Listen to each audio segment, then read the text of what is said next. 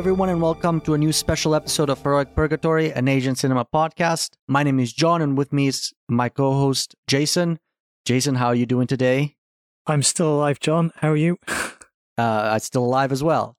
So it's been a while since our last episode, but of course we always kind of take a break between seasons, and in the end of season 3, we did that, and we recorded a couple of specials, and this is, I believe, the third special, or either the second or the third special since the end of the season. I think our last episode was the best of the year, right? Yeah. Okay, so this is our next one, and, season 4 will inevitably come. It's just a matter of whenever we get ready and we sort out all our, other stuff. It like we've made clear, we're not paid for this. This is purely a hobby project, so it has to take a backseat to some other priorities occasionally. But, we'll keep chugging along as usual. All right, so in today's special episode, for the second year in a row, Heroic Purgatory will cover the Osaka Asian Film Festival, which took place in March of 2023. As usual, we'll talk about the festival, what kind of films it has, which films won the major awards, etc. And of course, as usual, the crux of our episode will consist of our favorite 5 films of the festival. In addition, this year, and this is something new for Heroic Purgatory, there will also be written reviews by me, John, that will be posted on the website, some of which have been posted on or already there. If you go to the front page, it'll be the festival post, the main post, where the link for the podcast will be, and below that there'll also be short reviews. These are not complete reviews like I used to write for View Cinema, because I wanted to write them quicker and just kind of make a concise point about what I thought of the film, and so forth. But those will be on the website. And of course, as always, Jason will have full reviews on his website as he progresses with them for most of the films for the festival, like he usually does. Okay, so we can jump straight into our main discussion for the episode. As we mentioned before, Jason, aside from covering the festival every year, and as you've done for many years now, you're also personally involved with the Osaka Asian Film Festival in some capacity. So why don't you tell us a little bit about that? Again, you've said this before, but it's good to kind of give a summary every time we do these kind of coverages. So, what's your role? What has your role been with the festival, and what is this festival about? What can you give us a brief overview about it? So, Osaka Asian Film Festival is probably the premier film festival in Japan that introduces audiences to works, Asian-related works from across the world. And audiences can see films from anywhere, such as Poland, Philippines, America, the UK, essentially anything that covers Asian lives from around the world. And this has been my 7th year on staff. And I tend to write the English language synopses and provide press support with press releases. Unfortunately, this year I wasn't able to attend, so I was doing everything remotely. And also, I have to say that this year was the first time since the COVID-19 pandemic hit that guests were at the festival for Q&As and meet and greets. So I was really missing out on not being able to go to the festival and interview various directors. I was looking forward to meeting up again with a couple of familiar faces who I really get along with. And also being able to work shoulder to shoulder with the staff there as well, because attending a festival is always fun. If I'm not mistaken, and maybe you can remind us, this was, did they do it in person last year as well, or was this the first year that they returned to an in-person screening? So there have been in-person screenings, but no guests have been invited until this year. Okay, so they never went hybrid or online. They went hybrid last year with an online mini theater. That's what I thought. Okay, yeah. But this year we had many sold-out screenings, and it seems like audiences are coming out of hibernation for films in Japan. And in terms of the program itself, there were sequels to films that were popular in previous editions of the festival, such as Sister Sister 2. There were plenty of award winners, such as films that have caught attention from critics and festivals. And there was also a really broad focus on new filmmakers we're talking about first and second time feature filmmakers, some actors making directorial debuts, and people sort of continuing to cut their teeth on short films. There was a lot of young talent on display. So some examples include Leave at Door, Bell X, a Korean short by actor Lee Joo-young, who is the lead in Maggie and Baseball Girl. And Haruna Tanaka, she had 2 shorts, Shall We Love You and Kanro. She's already made a couple of short films, but the 2 shorts she showed at the Osaka Asian Film Festival really step up in quality. We had Leonore Will Never Die, which set Sundance Film Festival on fire last year. And that's a Filipino film from Martika Ramirez. And she made her directorial debut after a long career as a cinematographer. And another example is Daddy to Be, a Taiwanese short film by Pan Ki-yin, who I mentioned last year because he was at the festival with the short film My Sister. So there was a lot of talent on display, lots of different subject matters, and a particular focus on youth stories as well. So yeah, this year's festival featured many great films, and yeah, I just wish I could have attended it, but it was still a pleasure to be able to cover it, even though I'm on the other side of the planet. Yeah, it was obviously a great festival, and obviously you've seen more films from the festival. If I'm not mistaken, you've seen all the films from a festival, right? Yes, just looking at the program, I wrote about nearly every film apart from the Katsuo Takahashi special presentation, because I wasn't able to attend any screenings or get any screenings for that. But every other film I was able to watch. All right, so you definitely will have a different perspective, a more complete perspective, that is, than I have. I was able to watch, I think, more films than last year. I was able to watch something like 12 or 13 films. Due to time availability, of course, but also availability of screeners.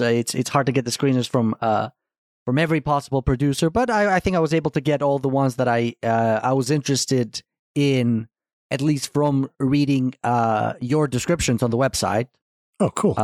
On the OAFF website. So I think I did get a good sample of the festival. Unlike what I tend to do on festivals, I did get to sample a bunch of short films this year, and I think I of course, spoiler alert, we'll get to the my top 5 about what I thought about some of the short films, but I think I was pleasantly surprised by the quality of some of the short films that I saw on the festivals. I usually tend to avoid short films, not because I think less of short films, but because I sort of I see it as an efficiency or optimization problem. I'd rather watch as many features as I can than shorts, but then again, shorts take a lot less time to actually get through. So yeah, there are ups and downs to both approaches. But all right, unless there's anything else you'd like to add about the festival, anything else you think our listeners should know about it, we can jump in straight to our top 5, to our respective top 5s of the Osaka Asian Film Festival. What do you say, Jason? Yep, sounds good to me. Let's go. Let's do it. All right. So what was your number 5? Right. I'm going to cheat like the scoundrel and cad that I am. I'm going to put 2 in my number 5 spot, Hong Kong Family and The Narrow Road. I don't know what to say about that, but we'll let it slide this time. So, like, these are solid dramas. They're not perfect. There are some sort of drawbacks to the way the screenplays can be quite schematic, or the way I didn't quite buy into some of the character development in Hong Kong Family. But I felt like these were very strong, truthful depictions of working class life on the island territory. And I really appreciated how restrained the drama was in both of the films. So The Narrow Road is by director Lam Sum, and essentially it follows a middle-aged man named Chak who's struggling to keep his cleaning company afloat during the COVID-19 pandemic, and he takes on a single mother named Candy who's looking after her daughter. And this single mother, she's got a penchant for wheeling and dealing and stealing, so she's quite dishonest, and that forms a massive contrast with Chak, who's a very upstanding, moralistic presence. And essentially you're watching their relationship as they rub off on each other, and you kind of get the sense that, oh, they might turn into sort of a patchwork family, but it doesn't quite develop that way. And it's just a film that's full of haunting images of Hong Kong as it shut down due to the COVID-19 pandemic, but also because of other political factors, such as people emigrating for life in the West, and also like fading living standards as well, because you're watching these characters go from business to business, from home to home, and you're seeing working class characters who are essentially forgotten about by society and struggling to live. And like these depictions of people struggling were really moving, I found. And I also like the contrast between how working class life was depicted and how the rich and how they lived was depicted as well. Especially through the prism of the COVID-19 pandemic, where you saw rich people had an abundance of masks and cleaning supplies, whereas working class characters had to keep reusing and cleaning their own things. So you're talking about The Narrow Road here. Yeah, The Narrow Road. Yes. So this is one that I did not see. I did see Hong Kong Family, but I was not able to see The Narrow Road. Well, this has actually gone on sort of general release in the UK. There have been sort of various indie venues playing it.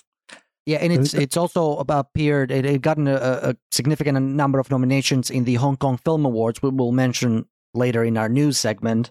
So it's certainly like a film with some name recognition beyond Hong Kong and certainly beyond the Osaka Asian Film Festival.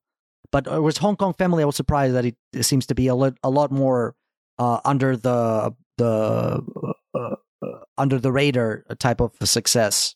I don't know if we could call it success, but at least marketing. I think like The Narrow Road. Like last year, I complained about how so few films tackled COVID-19 directly. Perhaps we're just too close to it. But I really appreciated The Narrow Road's look at COVID-19.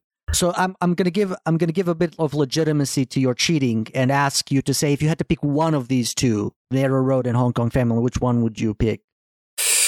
Narrow Road. Okay. Again, spoiler alert, I didn't see Narrow Road. I saw Hong Kong Family. It did not make it into my top 5. I thought, like you said, at least speaking for Hong Kong Family, I thought there were interesting dramas. I liked the subtlety with which they treated the sort of like the main source of the drama, which was the family discord. But if anything, I thought it was perhaps a little bit too understated. Like it starts the film Hong Kong Family starts explosively. Yeah. And then it goes back into this quiet meditation about just people not speaking to each other. And it is an interesting scenario, but I kind of wish someone pulled out another knife somewhere in the middle of the film. It felt like anticlimactic compared to the way the film actually starts. I don't know. I find it quite realistic, because when there's discord within a family unit, like sometimes the hardest thing to do is to talk, to actually communicate with each other. Yes, and I appreciated that the film didn't offer any easy shortcuts, any catharsis on that level. It was just, okay, we'll agree to disagree and try and move on with our lives. Well, I feel like this was one of the earliest films that I watched, so it's been a while, it's been a few weeks. But don't the son and father make up eventually in the end? There's never. I'm sorry, I'm wrong. There's nothing like definitive. No, like but that. There's almost like an understanding that things will be okay from now on. That's how I interpreted the ending, because the father moves away, right? Well, it's just acceptance that they have to be apart from each other. Yeah. And it is that, like, it has a horrifying opening. Like, anybody who's ever been around domestic violence or in a violent situation will have their heart racing, because when the parents explode, it is truly terrifying. And like, there's a lot of drama there that I would have liked to have seen explored, particularly the relationship between the parents, because it was an arranged marriage as opposed to a love match. And the two actors, Teresa Mo and I think his name Tse Kwan Ho, they're fantastic. just like being incommunicative and getting on each other's nerves. And like when it settles down into that sort of Cold War, when they're sort of living together but not communicating, it felt very realistic. And like the development of the kids, obviously, you know, there's equal weight given to everybody's stories, but I felt like the son's story took too much space, whereas I wanted to know more about the parents. You know, what was it that drew them together, and how would they resolve things? Is this is this the one with the video game? The VR. Yeah, that whole thing felt silly to me. That's another problem that I think it was just extremely silly. Now, I did not realize this until maybe a week ago or so that actually is a thing in Japan more than in China or Hong Kong, where there are videos of parents seeing their dead children in VR. It did not make it any less silly for me, but it was, I don't know, it is a real thing. It is based on a real thing that has happened in recent years, in certainly in Japan, maybe in other parts of Asia. I think my issue of it was like the depiction of the VR itself felt way over the top, because like real life VR isn't like that. Of course, yeah. So, of course, that's an issue. I kind of got over that part because, you know, I chuck it down to budget issues. Yeah. They probably can't hire a real VR programmer or a VR team to actually do it in a way that's realistically. They just did it in simple CGI. That's it.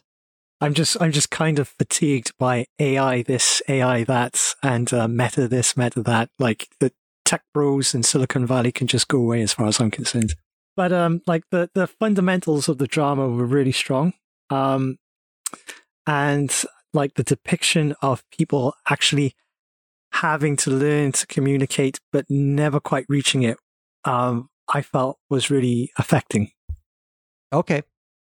And those were my number 5 selections.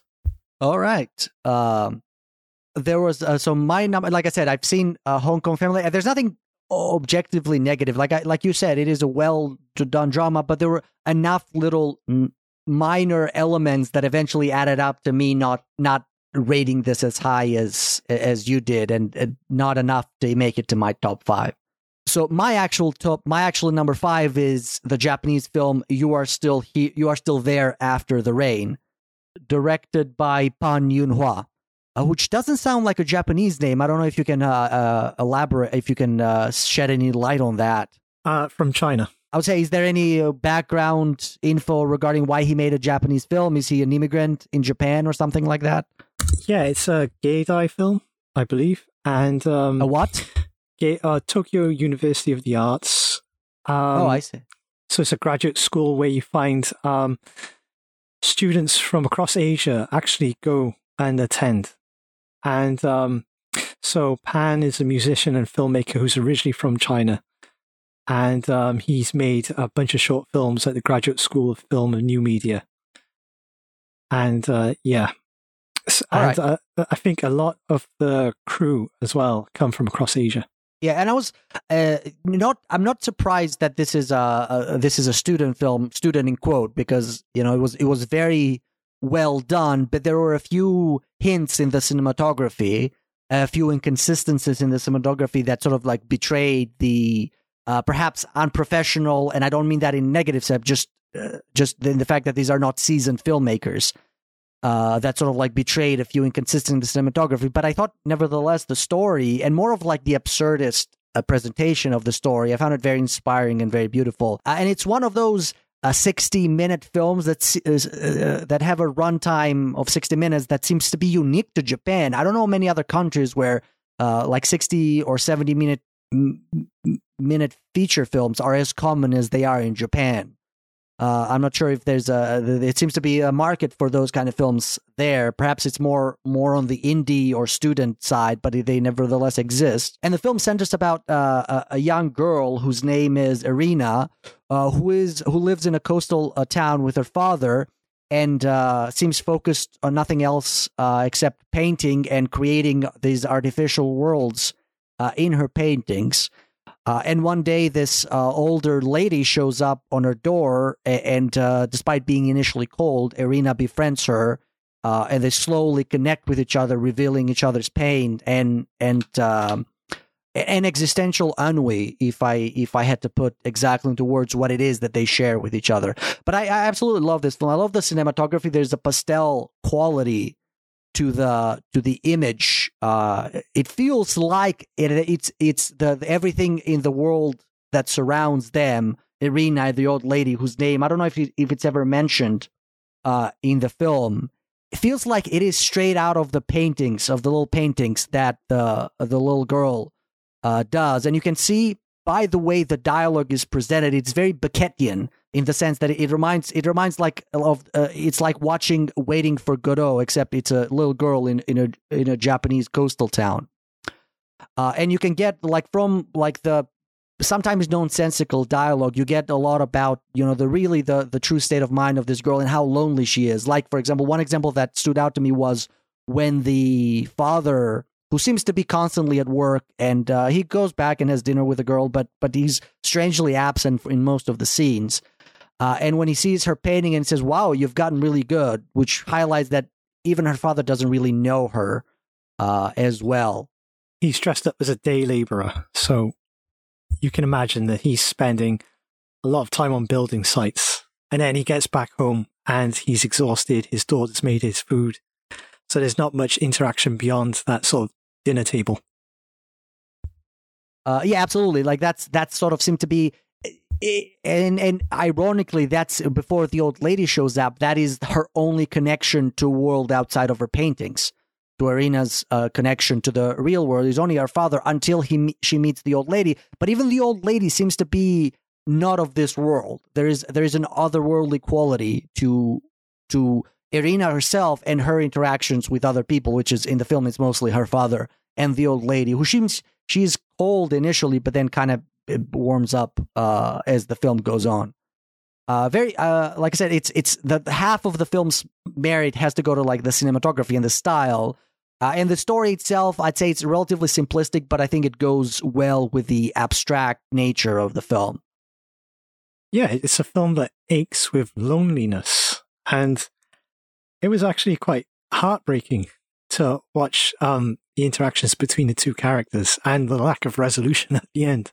Yeah, she reveals, there's a final conversation in the end where she reveals, and it's not really a revelation. I forget what exact line of dialogue is, but she says something about why she cries or something like that. I don't know if you remember the exact what she says to the old lady when they are in the museum. No, the one line that I remember is the old lady saying, "When you get to my age, you start saying goodbye to people." Yes. So it's a lot of beautiful, but also bittersweet and heartbreaking lines in the film.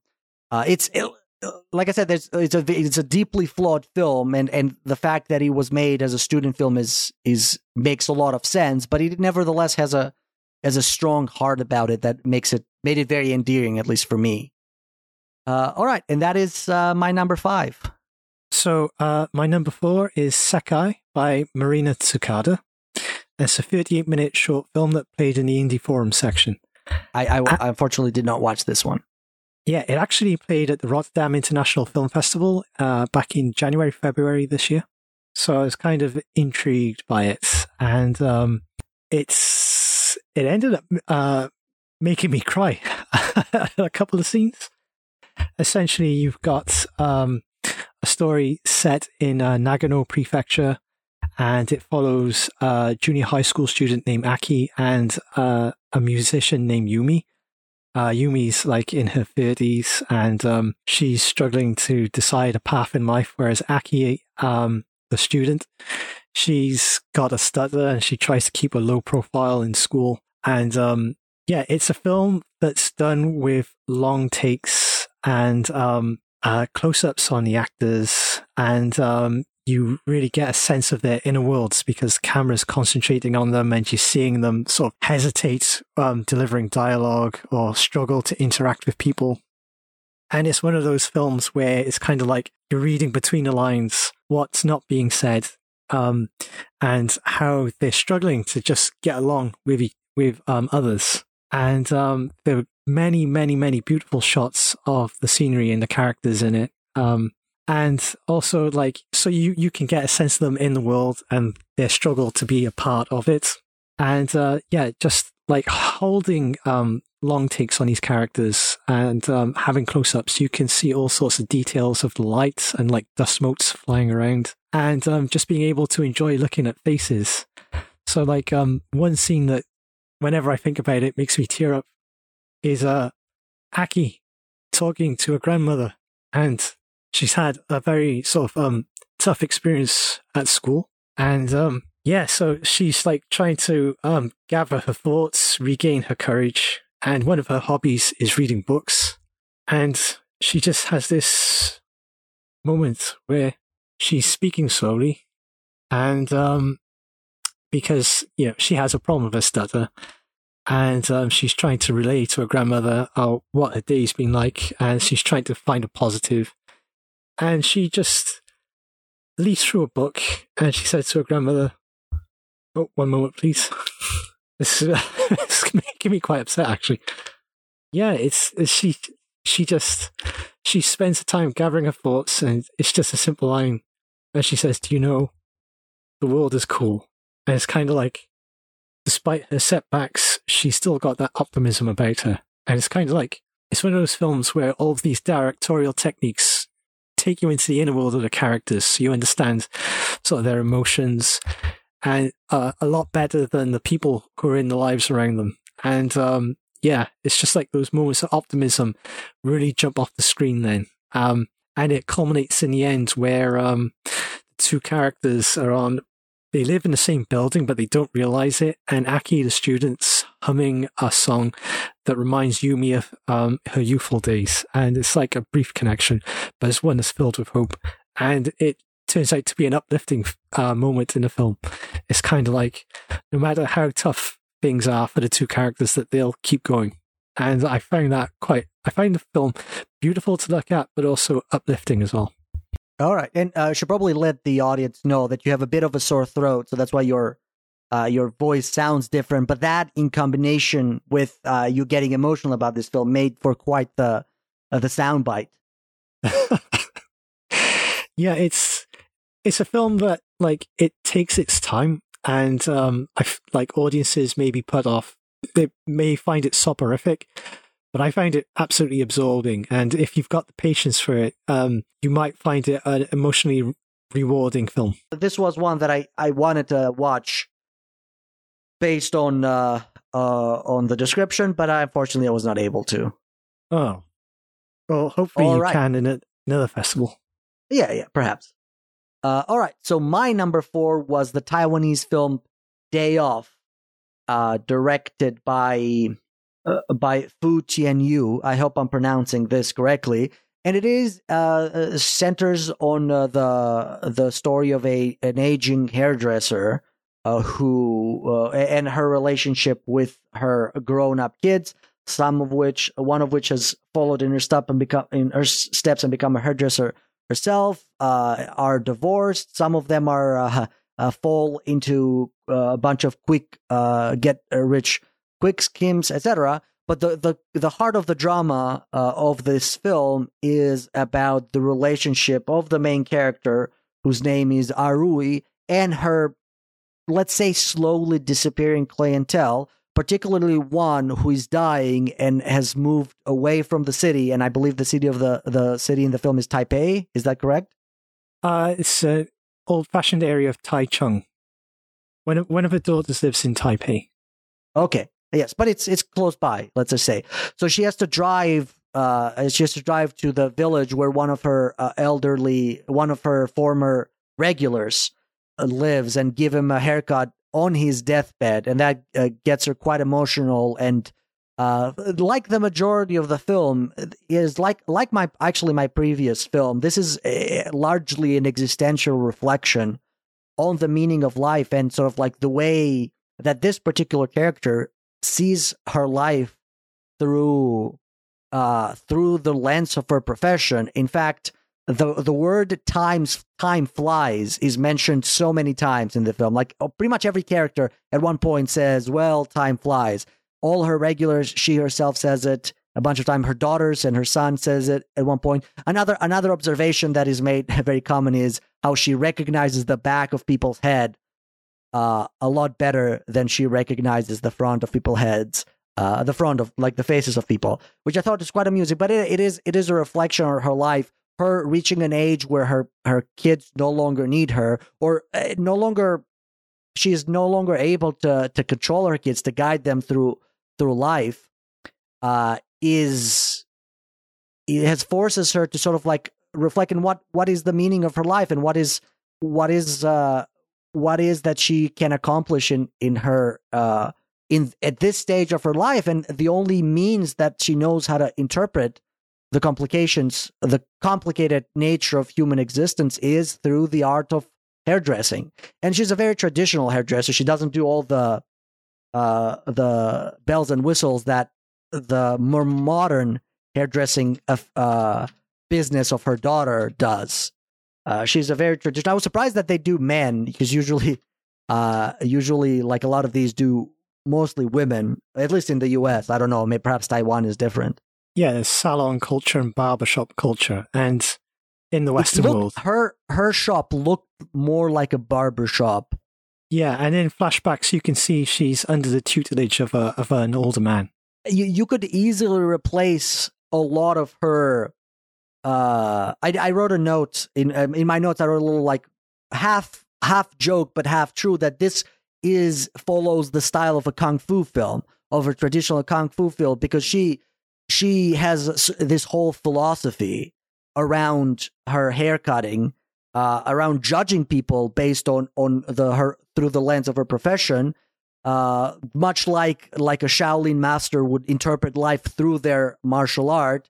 And then she has this kind of very like high authoritative figure that they put on the pedestal that was her master, much like a martial arts expert would have their master. Would have their master on a pedestal. So it is kind of sort of like follows the basic, on a very fundamental level, the formula of a kung fu or a Hong Kong martial arts film. I actually got shades of Departures from this. But absolutely. I wrote that down too. It reminds me of Departure. Yes, especially the scene where she cuts off her old regular's hair in his deathbed, and the entire family cries around her. Yeah, and you get flashbacks, and also like the dedication to a craft and to serving a community as well. Yes, absolutely. Did you notice that the music might have come from Drive My Car? I did not notice that. If not Drive My Car, there's a lot of similarities to it. Who's the composer? Do you happen to know? Was it the same composer? Ishibashi? Yeah, Eiko Ishibashi, Drive My Car soundtrack. So it's the same composer, right? I'd have to rewatch the film, but I definitely got Drive My Car vibes from the soundtrack. So Eiko Ishibashi, you confirmed that to be the composer of Drive My Car. I thought you were looking up the composer of Day Off. Oh, no. No, I'm trying to see it, but there's not a lot of information on this film. Definitely not a. Oh no, I did. One page it says the person responsible for music is a person named Baby Chung. So not, but maybe they just in quotes paid homage to it. All right, but like I said, it's a fantastic film. I enjoyed it very much. It didn't quite make me cry, but it did definitely get a bit emotional on that one scene that you mentioned that seems to borrow quite a bit from Departures. I did again at times certainly the scenes where the main character is not present feel like you're being feel like there's a drop in quality. I think this film only works because of the main character, is not only the acting but also the creation, the writing of that main character. Is just fantastic. Everything else felt perhaps a little bit more secondary, a bit more tropey, a bit less interesting. Like the struggles of her family outside of the main character, like the ticket that she gets with one of the daughter discovers that her boyfriend is cheating, the other is divorced and like doesn't get along with a mechanic, with her ex-husband who is a mechanic, whose problems seem to be. I wasn't even sure what their problem was. She hates that he works too much. That he's too kind-hearted and soft He's on too, people. Yeah, it seemed a bit Contrived. drama for drama's sake to me. So I think it's great that the film is pretty much spends its entire time focusing on the main character, but the few moments that it doesn't, it felt like a noticeable drop of quality. In quality. Yeah, as a sort of paean to sort of being dedicated to a craft and the passing of time and how everything eventually fades away. It's very effective. And like the other perfunctory drama that leads into sort of like these passages where you see the kids growing up and going their own ways, and like the mother lamenting how the youngsters don't listen to old people anymore. That's fine as part of the build-up, but we're really there to follow Aorui's journey and see how she treats her clients and get that sort of emotional impact when she reunites with them. Absolutely. All right, so that was my number 4, Day Off. What is your number 3, Jason? My number 3 is The Burden of the Past. And another one that I did not watch, unfortunately. Yeah, it's really it's directed by Atsushi Funahashi, and he's a filmmaker who's worked in documentaries and dramas, and he has a background in attending film school in New York as well. And he's a graduate of Tokyo University. And I don't know if you've seen any of his films, but they include Big River, Nuclear Nation 1 and 2, Cold Bloom, Lovers on Borders. I don't think so, no. And Company Retreat. Lovers on Borders is a really sort of ambitious film shot in Portugal and Japan, set in different time periods. His last film, Company Retreat, from 2020, is a black and white sort of drama-mentary based on a sort of real-life sexual harassment incident at a hotel, and the sort of the impact the trauma had on the workers when they had to confront that issue.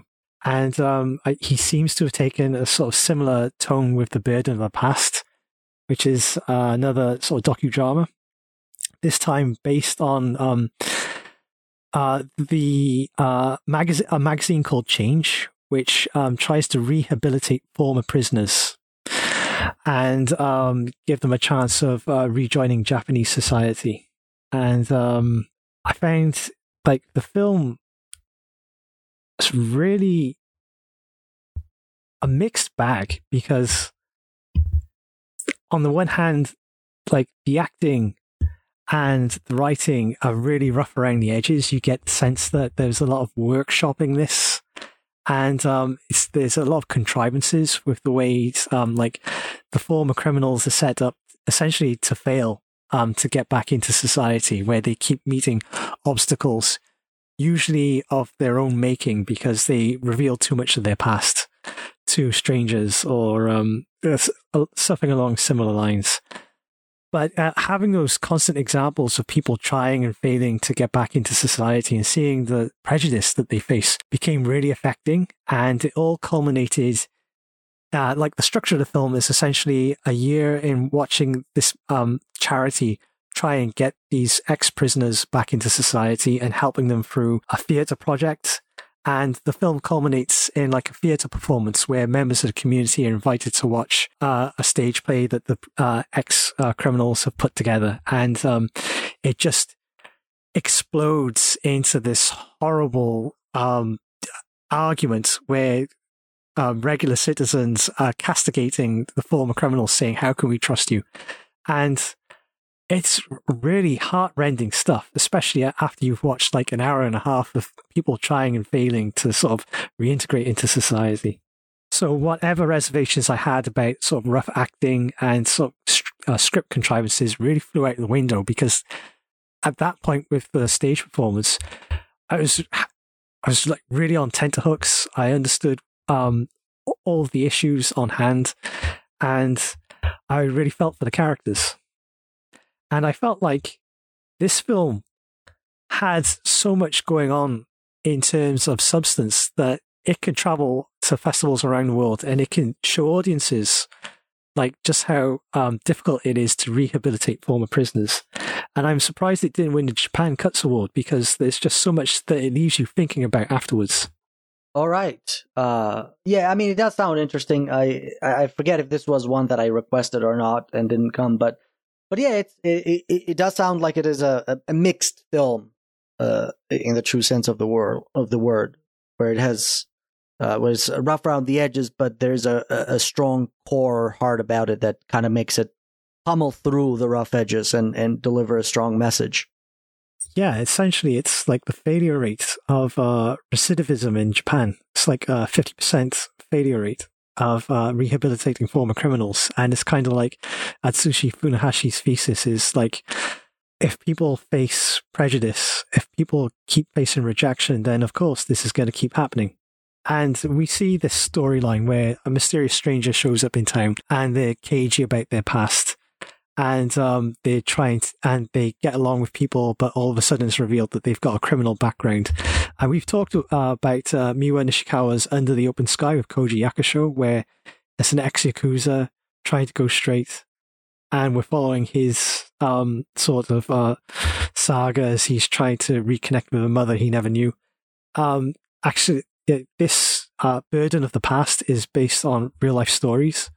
And like having that sort of firm background based on reality really gave it power. At 125 minutes, it sounds like it's a long film, but it actually flies by pretty quickly because the sort of directorial style is fast, and you got handheld cameras doing close-ups on the characters, and you've got all of these different storylines going on, so you're cutting between different characters. So it just pummels its way through the story until you get to this really climactic stage play.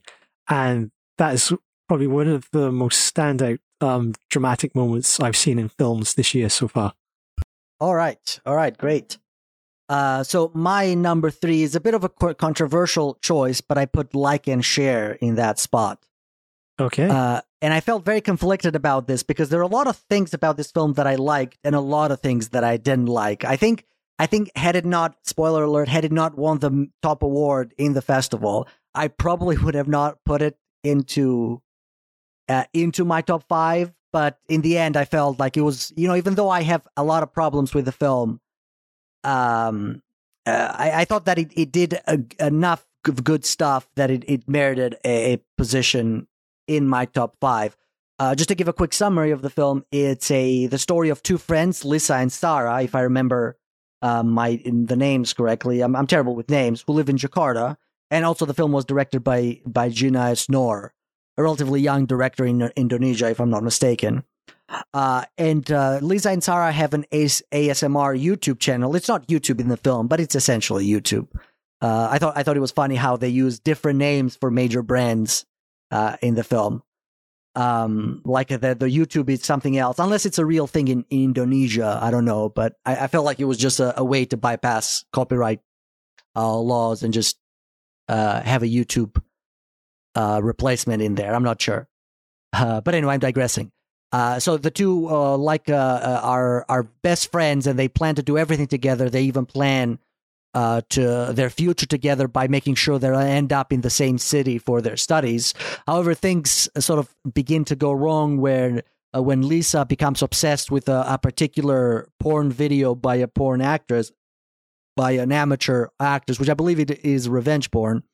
And Sarah gets an older boyfriend who, even though appears to be nice in the beginning, ends up being quite abusive for her. And though they separate initially, they eventually come back together to face their problems together in life and in their ASMR YouTube channel. So, I mean, it's the one positive, or the main thing that I could say about this film. It is a fun film. It flies. It's almost 2 hours. It's not quite 2 hours. I think it was like 110 minutes or so. But it flies by really fast, like what you described in your previous film. And despite its bleak subject matter at some points, like porn addiction, although I'm not quite sure that it is porn addiction what is depicted in the film, but something close to that. Rape, even, it goes that far. Abuse, blackmail. It's still a relatively lighthearted film for most of its runtime, and it has. I wrote this in my review. It has a deliciously ironic ending, which is I thought the perfect ending for a film like this. And spoiler alert is what they do is they record a new ASMR video where they read the comments of the comments on their YouTube channel, and some of them are supportive, but some of them are just people being trolls on the internet, which is what the internet is. And I thought that was so perfect, such a perfect representation of what it is to live in the online world of today. Some things that I didn't like is particularly how on the nose the film was for most of the things. Like, whereas we talked about Hong Kong Family being a very understated and subtle drama, which I usually tend to like and Share has the subtlety of a brick in the face when it comes to the issues that it tries to depict, which is perhaps that is okay. When you but some people feel that when you talk about significant issues like the treatment of women in Indonesia or all over the world, but let's just stick to Indonesia because that's where the film is from.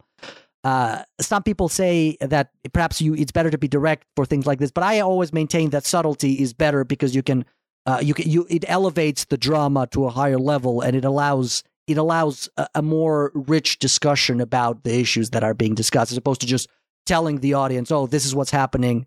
This is the message." Period.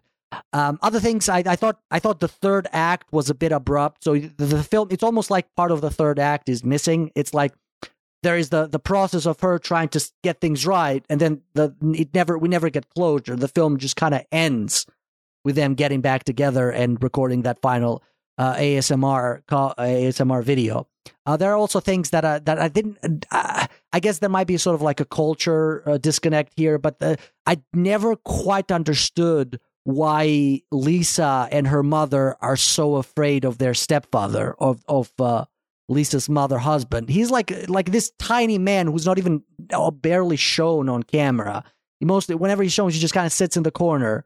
But they all, every time they talk about him, they sound terrified. I just took it as, being part of a patriarchal society, having remarried. Her mother's probably having to be extra cautious, especially since she's bringing her daughter into the relationship. And so, that feeds into sort of like the moral panic that you find around the sort of the pornography in the film, and also the generational divides between the characters. Yeah, but I just think they handled that terribly. They chose a terrible actor because that actor the actor that they chose to play the stepfather inspires absolutely no fear. Like I said, he's the most non-threatening male actor that you could have picked to play that role. And also, they could have again. It's the concept of show don't tell. They're just telling the audience that that this is a patriarchy. At least in that instance, they show it in other ways, which is good. That's the part of the film that I like. But this particular, the relationship, because I understand that a male in a patriarchy, the worst thing you can do is disappoint the male figure of the family. And I think that's what, like you said, that's what the film is trying to do it. But he just tells us that in that particular subplot, he doesn't show it. Like I said, the father hardly even enters. The stepfather hardly even appears on screen, except for occasionally in the corner sometimes. I just thought that part could have been handled better. I was confused every time they talk about why are they afraid of this guy? It's always confusing. Then of course, if you think about it, it makes sense, but it makes sense in an intellectual sense when you analyze the film, as opposed to getting that emotional instant reaction, which I think what a good film should do. Yeah, it's essentially it's a solid melodrama. Melodrama. That's what I wrote in my review as well. It is a melodrama with a capital MELO. Yeah, it's captured that sort of teenage tone that the two characters are going through, and it's explicit about pointing out all the difficulties that women face online. So this is a universal film as well, because revenge porn and all sorts of horrible stuff happen around the world. And like one of the things I really appreciated about the film is that it doesn't pass judgment on how characters express themselves online, but just shows how people have adapted in a fairly realistic way to social media and how technology's inveigled its way into everybody's life, to the extent that younger people are very comfortable giving up their privacy and putting everything on TikTok and so forth. So it's kind of like there is a schematic element to the story. You can see like, oh, this character's going to run into this trouble at some point. This character's it's going to be vulnerable to blackmail, revenge porn, so forth. But it felt realistically depicted. Yes. So that I think the technology aspect of the film, and perhaps the benefit from having a relatively young director who understands this stuff, it was, I think, very realistically depicted. The not only that, but sort of like the profound understanding that the girls have of what is the role of technology, and that it is both anxiety inducing but also anxiety relieving. Like several times in the film, they say they cannot fall asleep without listening to the ASMR, and this is true in general. They make that statement as a general statement, but also it's true for the characters themselves. It also offers them that sort of freedom to live independently that they can't get in their home situations as well. And yeah, there are many times where I don't understand ASMR. I'm a bit too old for that. I don't understand VTubers or the popularity, but I do understand that you can make a ton of money from it. So it's kind of like the film depicts that. And, I don't understand how anybody can make money by just going on Twitch and playing a video game for 10 hours every day. But it's clearly true. It doesn't seem healthy. Those are millions. I mean, these are millions. But I don't understand. I'm not old. Like, I am of that. It is my generation. I belong to the generation. I don't understand. Like sending people like risque photos of yourself to anybody. Like, I wouldn't even fathom it. Like, I would be so afraid. Well, that's one of the beauties of this film, which shows that, like, the normalization of these parasocial relationships and of these dangerous behaviors, because social media and the way people has fundamentally changed the way people interact with each other. And one thing that perhaps I would slightly criticize, and this is a very subtle difference, that it's perhaps more personal than objective, but I think the one place where I thought the film failed a little bit. Like I said, it does a very good job at depicting the technology realistically and also properly to the times we live in, but it still made the source of the evil a human agent that thinks everything went wrong because there was one bad guy that took advantage of this girl. It did not depict it as an inherent problem of the technology itself, which is what I personally believe in. It's not like Facebook is not destroying democracy because there are a few people that are using Facebook to destroy technology. The nature of Facebook, and Facebook, don't sue me, I'm using Facebook as a placeholder for all social media of the kind. It is an inherent problem with that technology and with that kind of social media that is causing this kind of harm. And I feel like the film, perhaps intentionally, not certainly intentional, but perhaps, it could have addressed, because it was what the story was about. But then instead, it felt to me like a little bit of a cop out. Again, it's one human agent that was the source of all problems, not the technology itself. It does tackle a bit of the culture, so it does handle the culture. It does handle and the also patriarchy, the sort of legality around it as well. The legality, but not the technology itself, which is, if not the major source of the problem, a big part of it. Do you think that might have been partly addressed in sort of the naivety of the main characters? Because I think as that's audience part of members, the culture. That is the culture, the cultural part of it. Yeah, as audience members, we can see exactly where the problems are going to arise.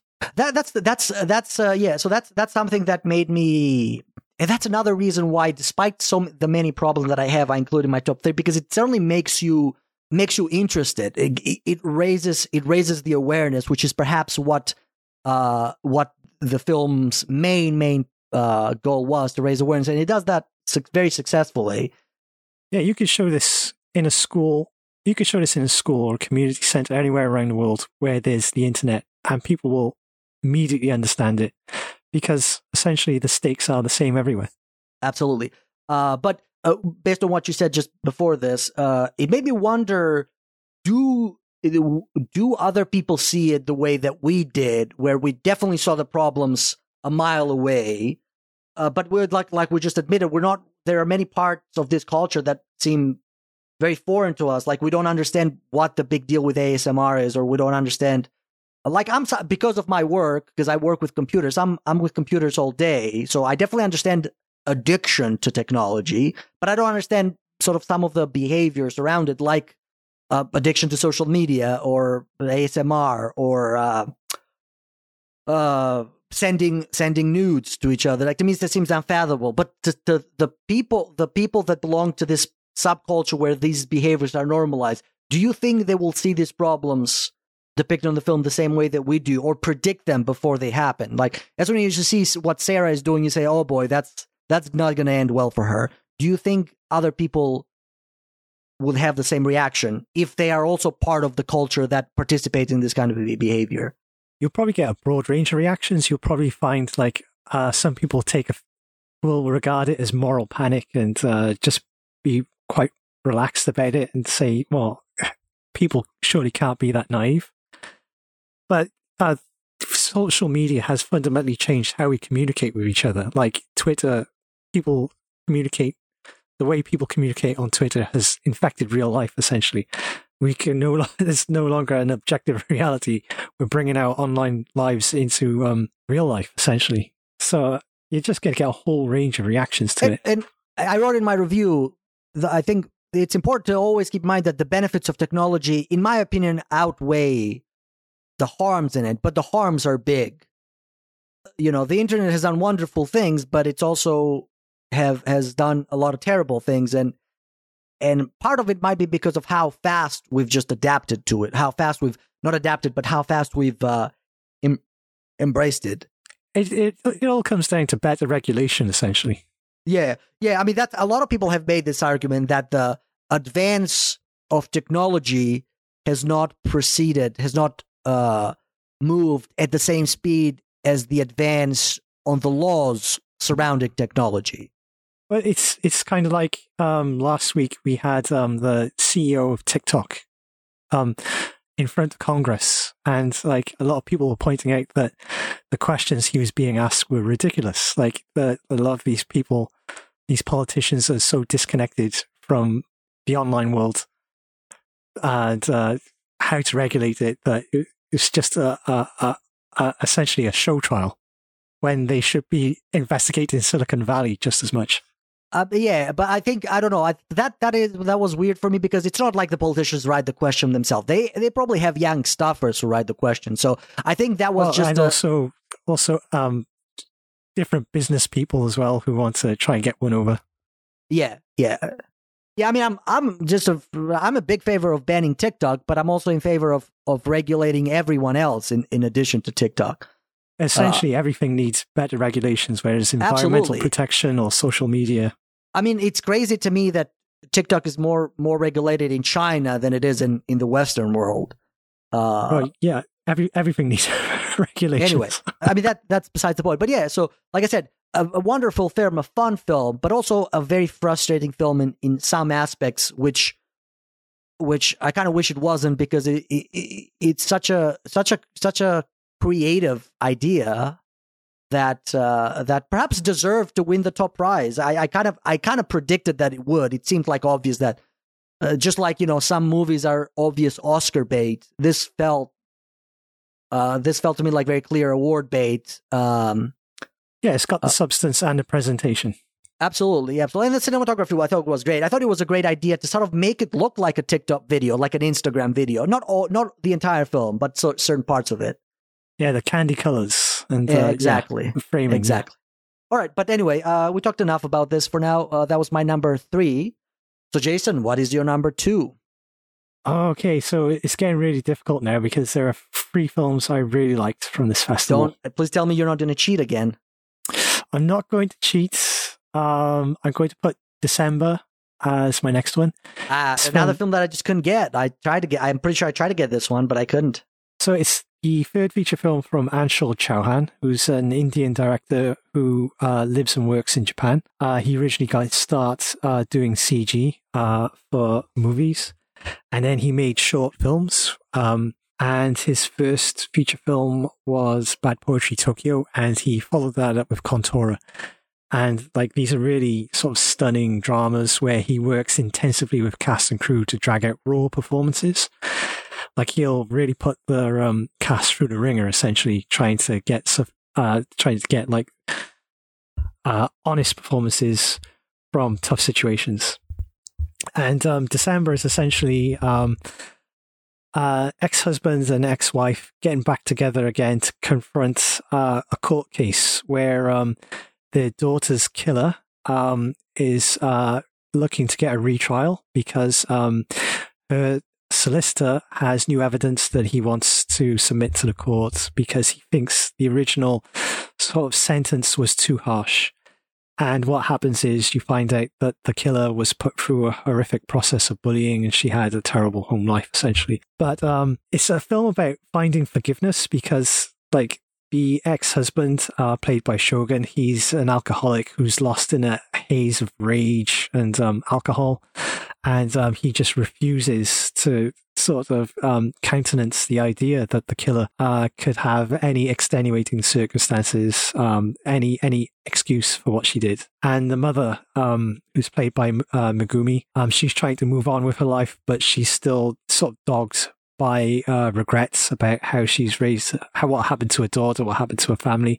And then you've got the killer herself, who's obviously, as a teenager, she killed and she's been in prison since then and she's trying to rebuild her life, but she knows that it's going to be really hard because she's got a criminal record. And you're watching this trial go on where you've got this wily lawyer or solicitor representing the killer, and he's bringing all of this evidence, new evidence into court, and he's framing the parents in new and different ways. And it constantly wrong-foots the audience as to how to interpret people's motivations and whether people are wholly innocent or wholly righteous in their anger. And you, like, throughout the film, you really get the sense that these are really independent, well-drawn characters and that the choices that they make have an impact not just on their own personal sort of character arcs, but on the people around them. And so it becomes this really fulfilling, interesting drama about how people can move towards forgiveness after such a tragic incident. And it's just powered by really great performances, particularly by Shogun as a man trying to give up his rage. And I felt like it was a really strong drama. And really pleased to see Anshul Chauhan sort of move into a completely unfamiliar genre with a courtroom drama itself. The courtroom stuff was shot brilliantly because, like, the dialogues, like, you get long passages, like a long take where you're watching a character sort of contemplate what a solicitor is saying, and you can see like the moral arguments going through their heads. But you can also have rapid fire dialogue where there's arguments and the camera's cutting between sort of different explosive, emotive moments. And it's just a visually dynamic film. And it's gripping all the way through with these really convincing characters. So yeah, it played at the Indie Forum section, and this was like another one of the strong films I thought might have had a shot of winning the Japan Cuts Award, but didn't. All right. So that was Jason's number 2. My number 2 was a short film from Taiwan called Daddy to Be, directed by Pan K-Yin. I hope I'm pronouncing that correctly. And this was actually, I enjoyed this so much that this was actually number 1 until I saw the film that ended up getting the number 1 spot. But this was very high and a bit unusual for me because, like I said, I tend to exclude short films, but this was just absolutely fantastic, partly because of how smart the comedy was. And just to give a bit of summary, it is essentially a film about a pregnancy scare. It's only 20 to 25 minutes long. I forget exactly how much. But what's his name? What's the main character name? So June is just about to go for his mandatory military service, which I didn't know was a thing in Taiwan. Well, I guess it makes sense.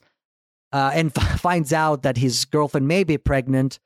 They go through this whole pain to get a pregnancy, a self-pregnancy stick, and then he finds out that she is pregnant, and then they decide to get an abortion, and lo and behold, it turns out that she actually wasn't pregnant. It was a false positive. But it's a very short and simple story, but the comedy, and especially the physical comedy about it, the acting, the directing, was just perfect. There was not a single second in this movie that didn't land or that was not necessary. It's just a very solid comedy. Well, I don't necessarily want to see a feature film based on this short. I definitely want to see what this director can do with a feature-length film, a feature-length comedy. Because I feel like they could do a fantastic job delivering that to the world. But this was great. I mean, there's really not much to say. I thought it was just a solid comedy. I don't know, Mary, if you enjoyed it or not. Yeah, that's probably the best way to summarize it. It's a really solid comedy. I don't think it does anything tremendously original. There's the performances are really great. I think he works well with the cast. Fantastic chemistry between each other. There are essentially three characters: the son, June, who is the possible father, his girlfriend, and his mother. That's it. Yeah. And there's the whole like the scene with the urine cup is just fantastic. I'm sure we've seen that before in a film. In every depiction of a home pregnancy test, women pee on the stick. I've never seen peeing on a cup and then putting the stick into the cup. I mean, it could be just a contrivance for the purpose of the film, but it didn't feel at all like one. It felt like just perfect, extremely natural. And then when he drinks it, it's hilarious. Yeah. Like, I don't know. It's disappointed that I can't say much more about the film, but it is, like we both said, is just a really tight, well done film. Like I said, not a second felt superfluous. And just everything from the directing, the editing, the acting is just all added up to a fantastic comedy. And I think it justly won the short film award. I forget what the name of the award specifically was. Oh, no, it's honorable mention. Special mention. Okay. But okay, still fair enough. Still, I think good enough that it did. I know a different film won that award, perhaps deservedly so. But I thought this one, I'm glad that this at least got the special mention. Yep. All right, Jason. So that was my number 2, and we're finally to the last stretch of this top 5. So why don't you tell us what the number 1 was for you?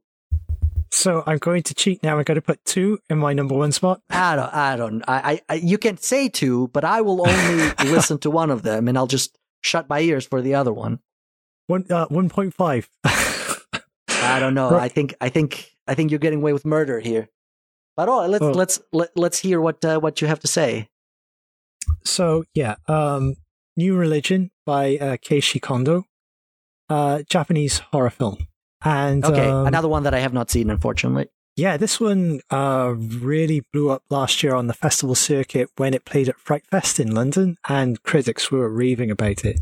And so it's kind of like when it was submitted to the Osaka Asian Film Festival, I was definitely looking forward to it. It's one of my most anticipated films, and it definitely impressed me because at this point in time, J-horror is really a stale genre. There's like very few fresh ideas, and there's a lot of recycling of tropes and scares, whereas New Religion felt totally different, totally alien. And I think it comes from the fact that Keiichi Kondo has a very strong visual style, that he uses different sort of visual filters. He uses bold use of colors like reds and bold use of shadows as well to really amp up the atmosphere of different scenes. So it's shot on a digital camera, but everything has a distinctive look. Well, I mean, most films are shot on digital cameras nowadays. Yeah, but there's also kind of like a sameness to the way a lot of films look, whether it's due to color grading. That's true, because it's really one or two camera brands that kind of dominate the industry. Yeah, and like Keiichi Kondo's approach to shooting scenes is just completely different. Even if it's just the blocking of actors, getting them to move slowly or in a menacing way. So essentially, it's about a young woman named Miyabi. She works as a call girl, and at the start of the film, you see that she's endured a tragedy where her daughter's fallen off the balcony of her apartment, and it's broken up her marriage, and she's haunted by the trauma of it. And throughout the film, she's surrounded by other characters who've just endured traumatic situations, violence at home, so forth. And they're breaking under mental strain. And there's also a bleak backdrop of like contemporary Japan where the economy's kind of at a standstill. COVID-19 is really affecting the entertainment business badly, and people are struggling. And you've got Miyabi's sort of fractured mindset. You're never quite sure if like everything's worse, everything's exacerbated because of her inability to mourn, or if there is something supernatural, until you get to the antagonist in the film, which is this photographer who has this really strange presence, similar to sort of Shinya Tsukamoto.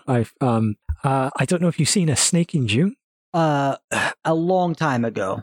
It's kind of like a similar dynamic where you've got a photographer manipulating his female model, essentially. And, actually, no, I've not seen that. Sorry, I was thinking of his main one, the Tetsuo, the Iron Man. Sorry, yeah. That's the only Tsukamoto that I've seen. I don't think I've seen, at least if I'm remembering correctly, I don't think I've seen any other one from him. Okay, Snake in June you might find interesting. All right.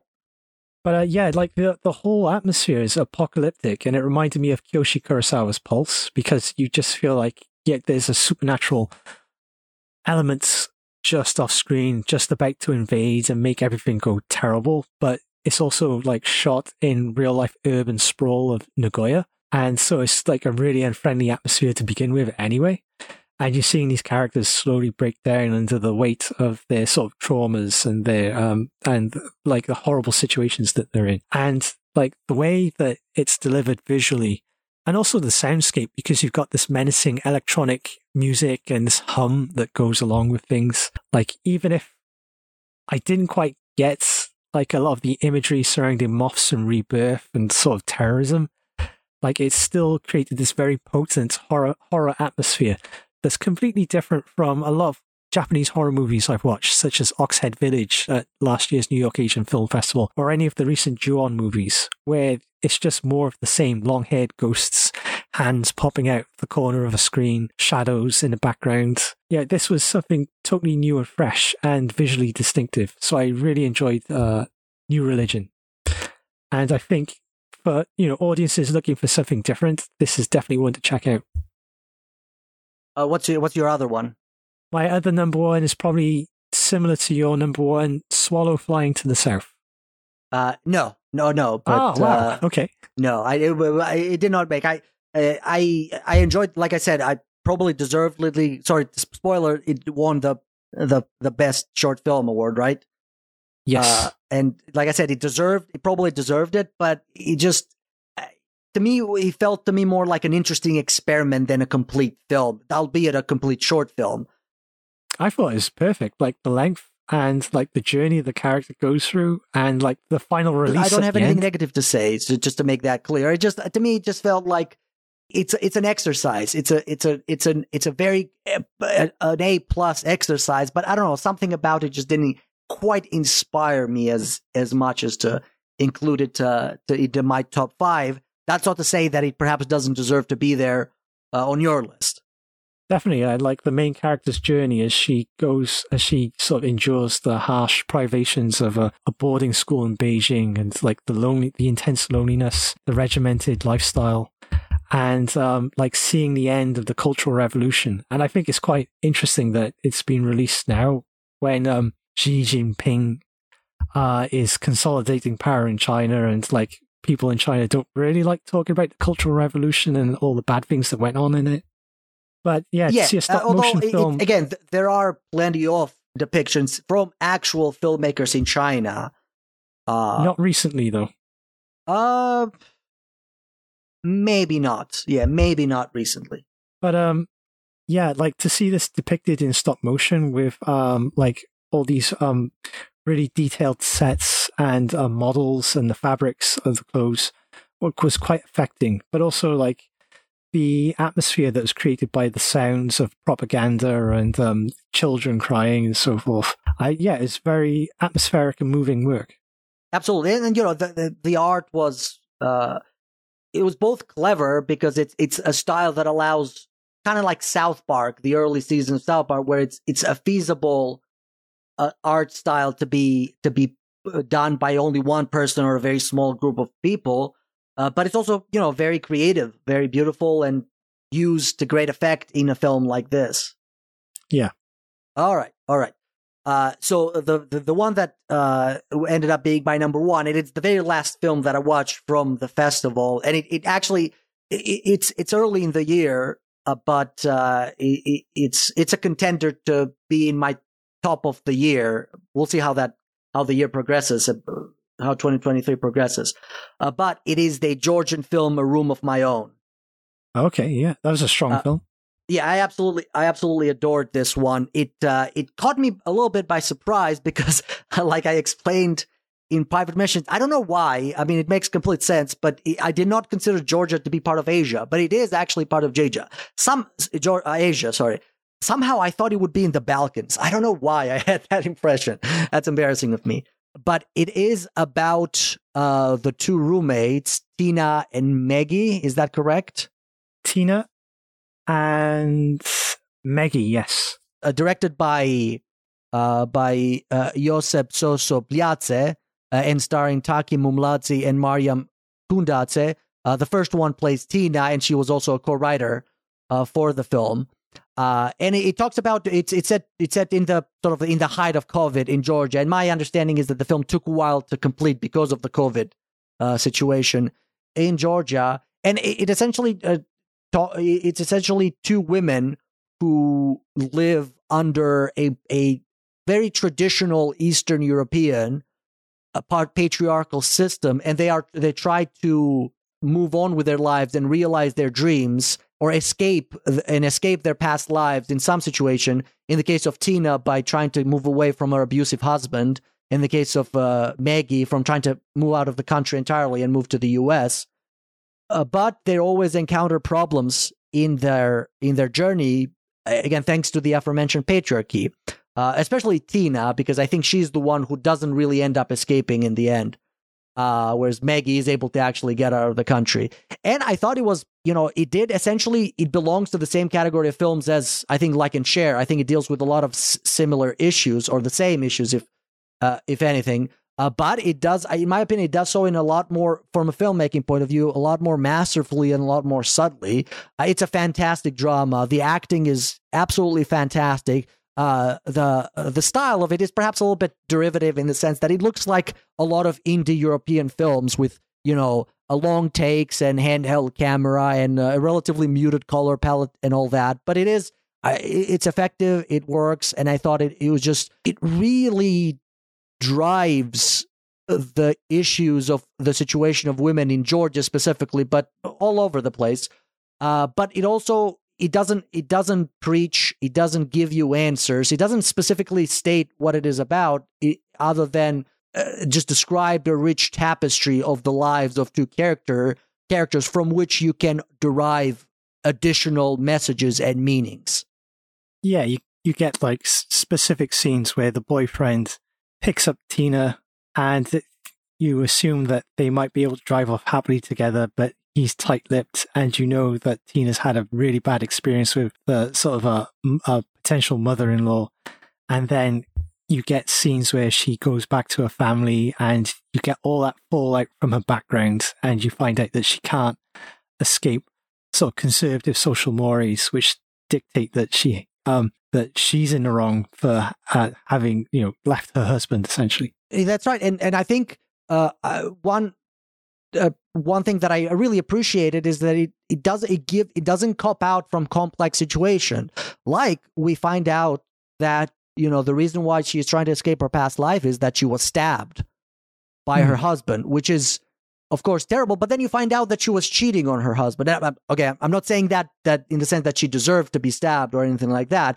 but she's not presented as, and another thing that I didn't like about it, like in Cher, for instance, she's not presented as a immorally unambiguous person who just has bad things happen to her. She's a morally ambiguous person. She steals, she lies. Of course, she cheated on her husband. And that it's, we still are able to appreciate the complex situation. It's never like in most cases in the world, there's never a clear bad guy and a clear good guy, and we must side with the good guys. There are morally complex situations. I keep saying that phrase a lot, but that's really what's happening.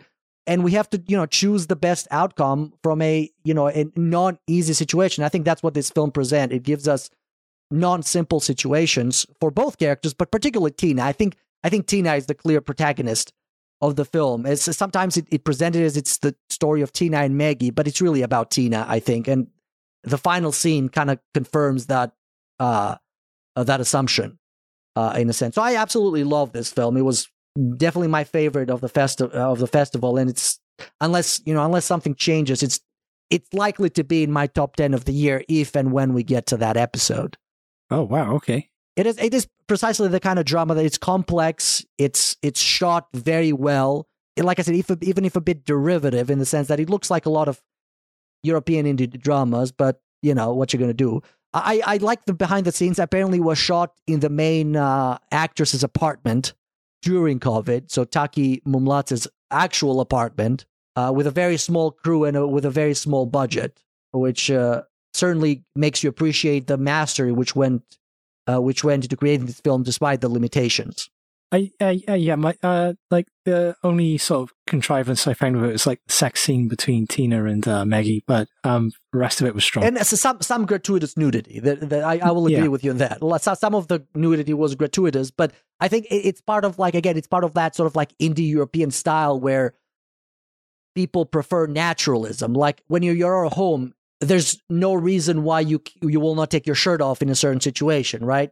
And I think that's kind of like, so it is consistent in that sense, but it is a bit gratuitous. A lot of it was a bit gratuitous. Yeah. I do think that the relationship between Tina and Maggie was very necessary because it needed to showcase Tina's codependent personality. She was codependent on her first. Massive contrasts in ambitions and backgrounds. Absolutely. Like Tina was codependent on her first husband, as it's never stated, but it's implied by the fact that she dropped out of college to marry him. Then was entirely dependent on her boyfriend, and then was sort of like dependent on Maggie, who also ends up abandoning her. And perhaps by the end, we get the sense that, okay, maybe she can actually be more like Maggie by the fact that she accepts another roommate at the end of the film. Or maybe the cycle is repeated and that she just got to become dependent on this new roommate. You never know how it's going to end. Yeah. But yeah, so that was my number one of the festival. Okay, a strong selection. Absolutely. So why don't we go over a bit the award list for the Osaka Asian Film Festival. So we mentioned, of course, some of the, while we're talking about our films, but why don't we give a concrete list? So Jason, do you want to do that? So the Grand Prix was won by Like and Share, the Indonesian movie. Most Promising Talent went to Kaiko for Bad Education, which is was the director, I believe, right? Yes. I did not see this movie, so how was it? It's a madcap comedy with chaotic development to the story, as you get these three students who are about to graduate and they dare each other to do crazy things, and they end up picking fights with gangsters and police officers and kidnapping a sex worker. And I found it wasn't able to sustain the laughs, especially towards the ending where there's a big confrontation with like a godfather figure, and the themes of loyalty and friendship are debated and tested, and it just becomes too talky and long drawn out. But like the initial burst of energy and like the first maybe half of the film was a lot of fun. Nothing too sophisticated, but really well presented. And I think Kaiko is a very talented director based on this. All right. A promising talent. The award was deserved. Yeah, the ABC TV award went to Over My Dead Body, which is a crowd pleaser of a Hong Kong movie. Essentially, people living in an upmarket apartment block trying to avoid taking responsibility for a corpse that appears on their doorsteps. And you've got an ensemble cast playing a wide variety of characters. It's very, I find it solid, kind of middle of the road. It's the sort of thing that could appeal to a wide audience. Which, again, makes sense for the award that it won. Yeah, it could definitely, you can watch it on TV at 9 o'clock at night and it's not going to offend anybody. Yakushi Pearl Award went to Liu Xiaofen for Day Off. Yeah, which I talked about it in my top 5. Yep. The Japan Cuts Award went to When Morning Comes, I Feel Empty by Yuho Ishibashi. So I've mentioned it a couple of times, saying it wouldn't have been my first choice because I felt there were strong films in the indie forum section. It's somewhat similar to You Are Still There After the Rain in the sort of like, they both shared like an absurdist, somewhat experimental style, but When Morning Comes, I Feel Empty, I found it a little bit lacking in sort of like in the same, in creativity, let's just say it like that. It's anchored by some strong performances, especially Erika Karata, where when she eventually opens up as to what's dogging her character, you do actually find yourself moved by that scene. Yeah, I forget what I wrote down. I wrote down the whole point is that she quit her job. Feels very anticlimactic. Like, to me, maybe I'm being a little bit facetious here. And I understand what the point of the film is. Let's just make it clear. But in the end, we wait 50 minutes because it's one of those 70-minute film. We wait 60 minutes. The most dramatic thing that happens is like a curtain rail falls off a wall. Yeah, exactly. So I don't know. That's what I wrote. Like, I get the point of the film, the pressure, but to me it just felt like this should have been a short. And it could have had a much deeper impact. And that's all I'll say about it. It's a solid film, but what I took away from it is it offers a snapshot of sort of Japanese youth and sort of like the main character seemed to be inspired by Mari Takahashi, who is a young woman who committed suicide after being overworked by the Dentsu advertising firm.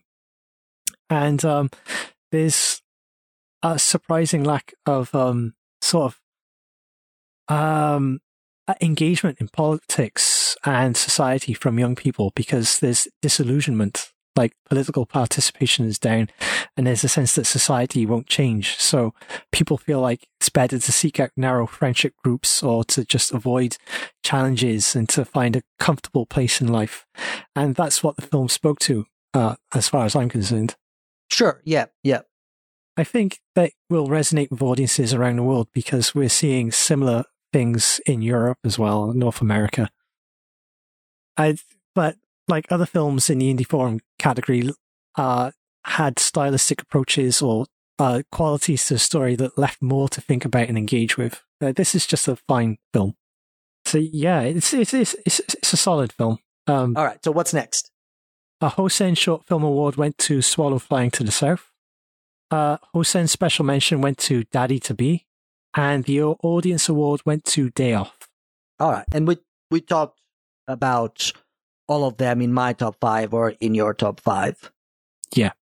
All right. So I think that is it in regard to the Osaka Asian Film Festival, unless you have any closing thoughts that you'd like to impart before we move on into our news section. This year is a strong festival, and hopefully we're able to cover it next year. I would agree with that. Like I said, A Room of My Own was the clear top for me. And then I would have to say I probably struggled with the other 4. Like, they were probably in a different day. I would probably rotate them and choose switch up 1 or 2. But the top film was definitely like a clear winner for me, of course. All right. So now that we're done with our main discussion regarding the Osaka Asian Film Festival, we can jump into our news section.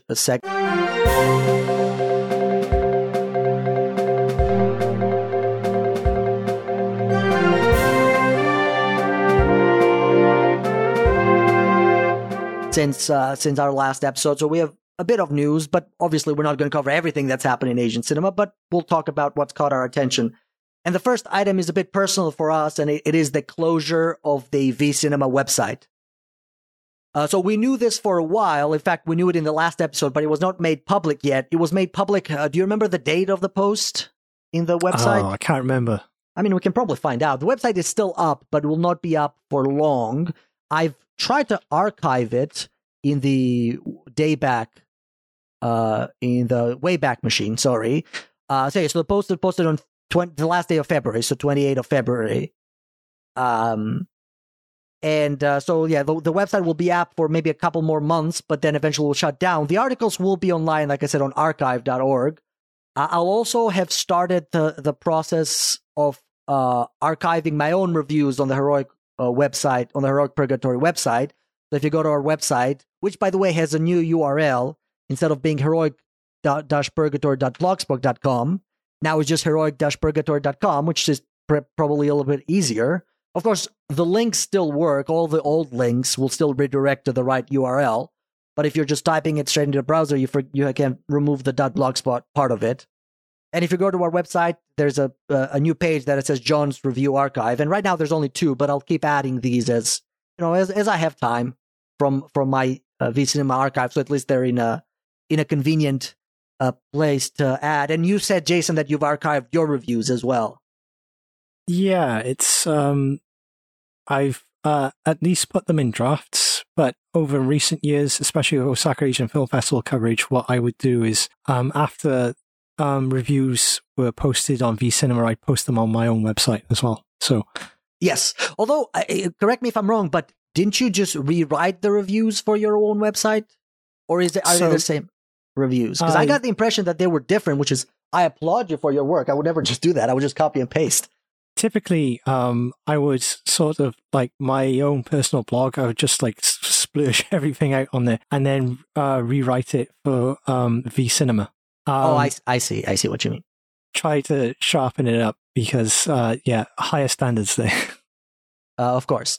Writing for an editor is not the same as writing for yourself. I know for a fact that I don't scrutinize my own writing when I don't think there's going to be anyone else looking at it first, which I probably should do. And also that's why I opted to write shorter reviews. So the editing will be easier for the festival. And because I'm a slow writer in general. Yeah, like having John Berra actually look over articles and just point out things has just helped make me sharper, or at the very least try to cut down on long meandering sentences. Absolutely. But yeah, anything you'd like to say about V Cinema? We've mentioned it before. We've certainly done it due service in our website. I was writing reviews before, but they were generally not to the quality that I think I wrote for V Cinema. And I think that definitely helped me become a better reviewer, at least a better writer, a writer of reviews. And what about you, Jason? It was definitely one of those sort of foundational websites where you first get onto the internet and you first get involved in the Asian film community. And it was there. It had a great podcast. It had a great set of reviewers, a diverse set of reviewers with different specialties and backgrounds. So you're always learning something. We've mentioned this. I'm pretty sure we have, but just to reiterate that the start of our podcast, the goal was to recreate the V Cinema podcast. That was the sort of like the initial goal. And in fact, briefly, we even considered naming it V Cinema, but we thought it would just be easier to, give it its own name and its own identity, but still clearly, without any doubt, inspired by the V Cinema website and the V Cinema podcast, which unfortunately didn't last very long, and it's not even easy to find. You can find 1 or 2 episodes online, but it's the sound files have been lost to the dark depths of the internet. Not even the Internet Archive happened. Yeah, I think when they stopped, nobody took the time to properly archive it, unfortunately. I mean, perhaps someone has the files somewhere, but I've not been able to find them online. Yeah, it was a shock to, even though the site hadn't been updated, it was still a shock to learn that it was closing down. And it's a shame. I've had filmmakers tell me how much they're going to miss it.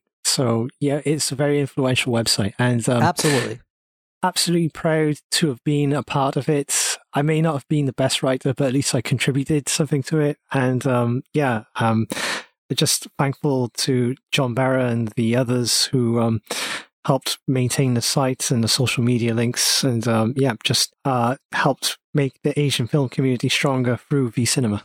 Absolutely. All right, so I think, again, please check it out while it's still up. Check on archive.org, of course, the Wayback Machine. The article should be there in perpetuity unless something happens to that as well. But some things are not going to work as well. Like, I think some of the images probably won't load correctly, etc. But at least it's somewhere where the main thing, the text, will survive. Yeah. But all right, I think we've certainly said enough about that. The next news item is, of course, the Oscars, which happened since our last episode. And the reason why they're noteworthy this year is because the majority of awards were won by an arguably Asian American, not arguably, but like an Asian American film, and that is Everything Everywhere All at Once.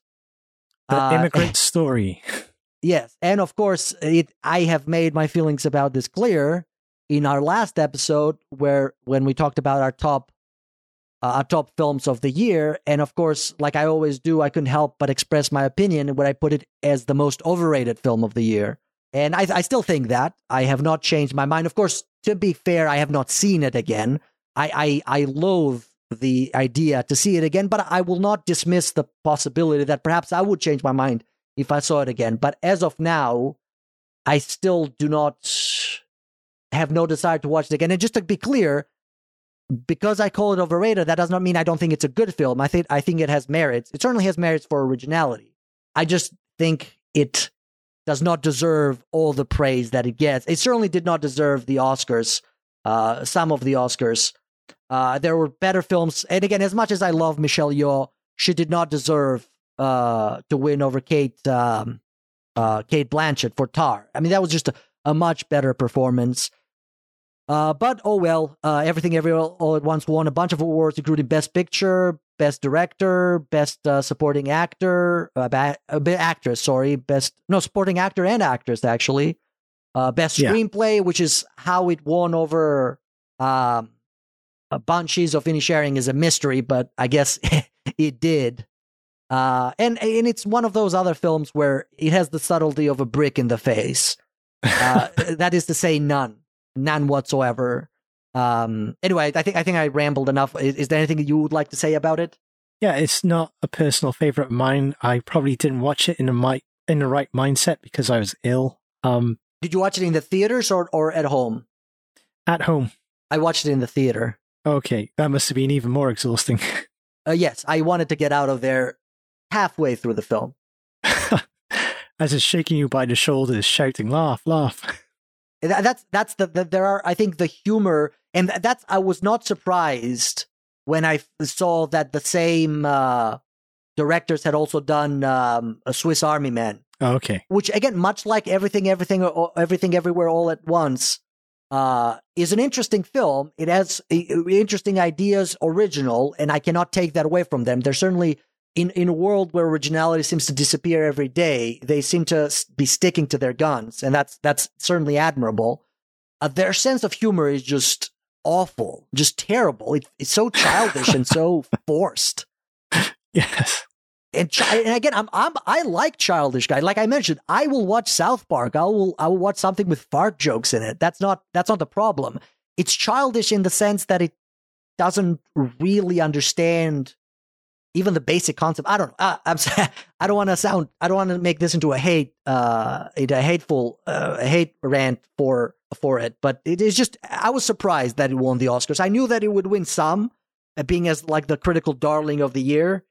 But I did not think it would win like Best Actress. To me, that seems to be like crazy. But oh well.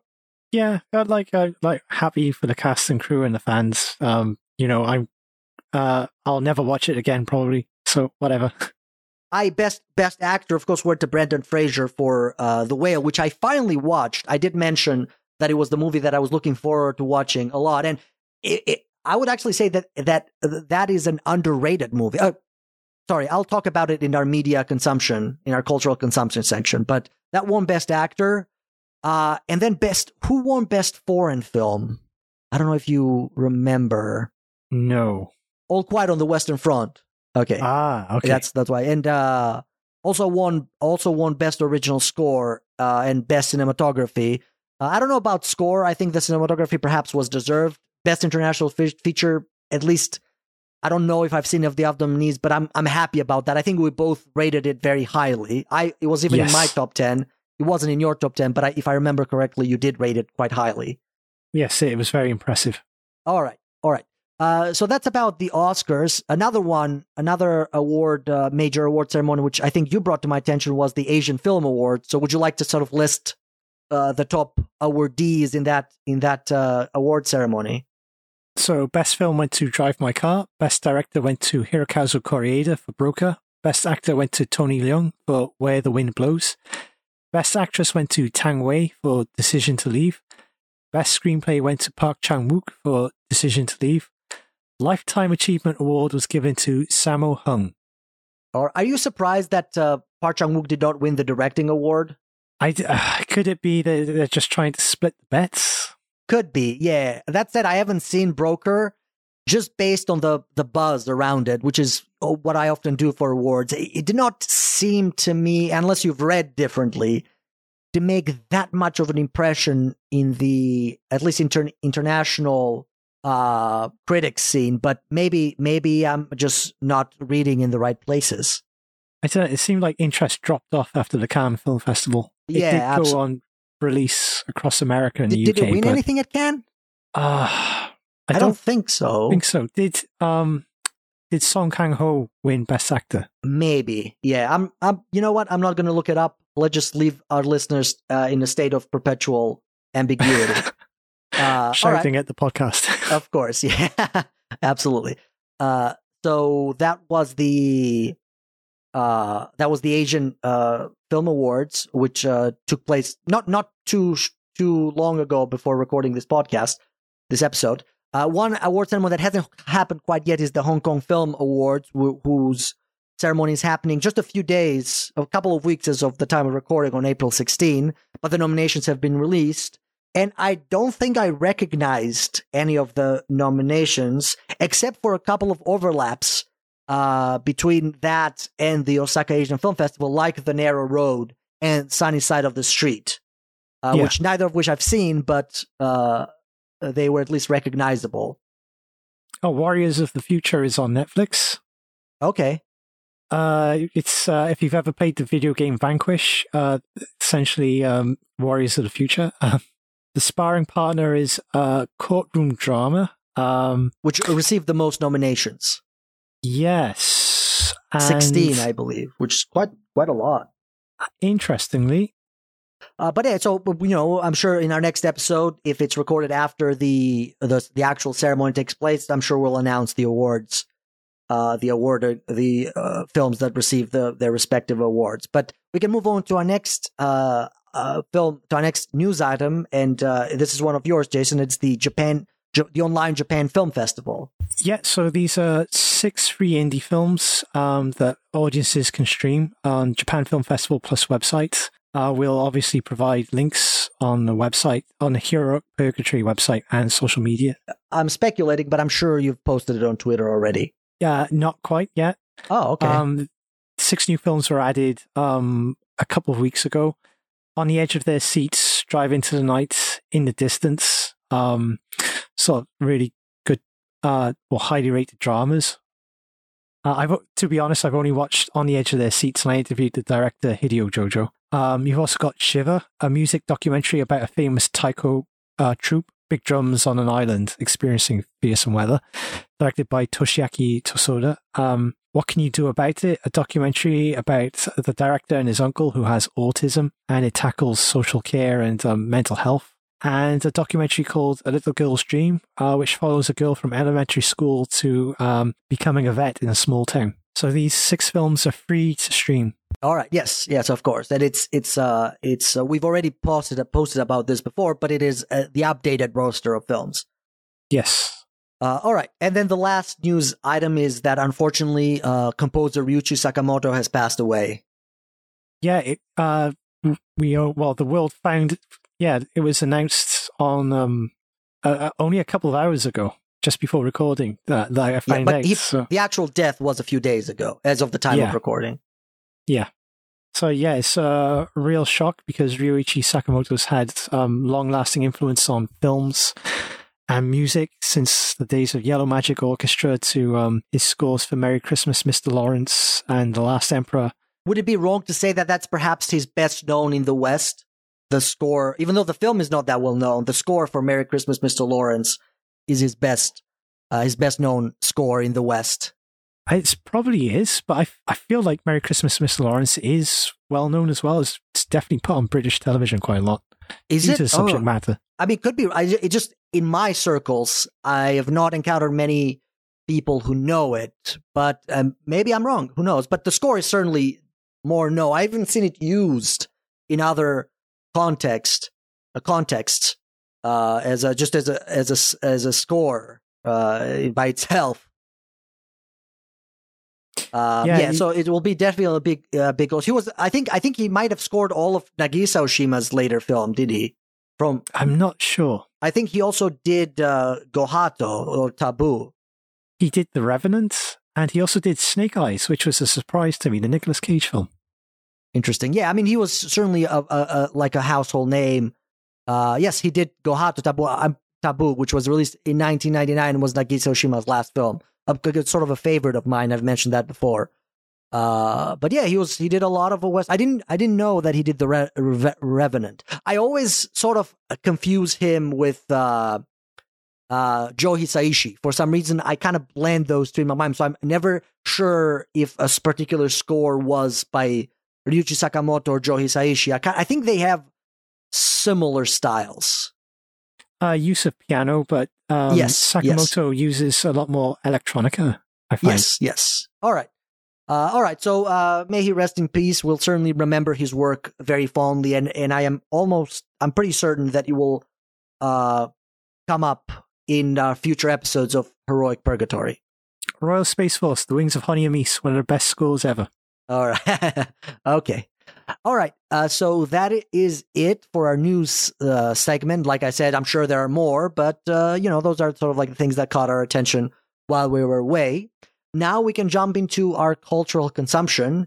And of course, it's been over a month since our last episode, but why don't you give us the highlights, just a few items, Jason, that you've been busy with and have made an impression on your personal cultural consumption. Yeah, I really enjoyed Hong Kong actioners Outlaw Brothers with Yukari Oshima. Dragons Forever with Yun Biao, Jackie Chan, and Sammo Hung. Yes, Madam. Is that the one where Sammo Hung plays a disabled person? No. No, that's Heart of Dragon. That is Heart of Dragon, right? Yeah, okay. What's the one where Sammo Hung plays an undercover cop looking for a gay serial killer? I don't know. Okay, we'll cover that in a future episode. Whoops, what was he thinking? Yes, Madam with Cynthia Rothrock and Michelle Yeoh. In Line of Duty 4 with Cynthia Khan. Mad Detective, the Johnny To film. Non Hong Kong movies. I watched Fritz Lang's M for the first time. Oh, a great film. It's been forever. I need to revisit it, but great film. Absolutely. Also surprisingly prescient about the rise of fascism in Germany. Yeah, but like the camera work, everything about it is so fresh, and you got a great performance by Peter Lorre as well. Yeah, Fritz Lang even his later American noir films are some of my favorite noir films. Of course, I'm a big fan of noir, but not an underrated. I wouldn't say underrated director because I think he does receive the appreciation that he deserves. But, based on Metropolis.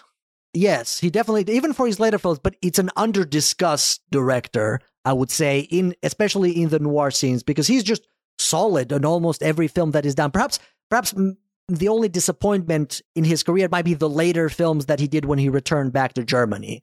I think he had sort of like lost his edge at that point, but otherwise, very solid director.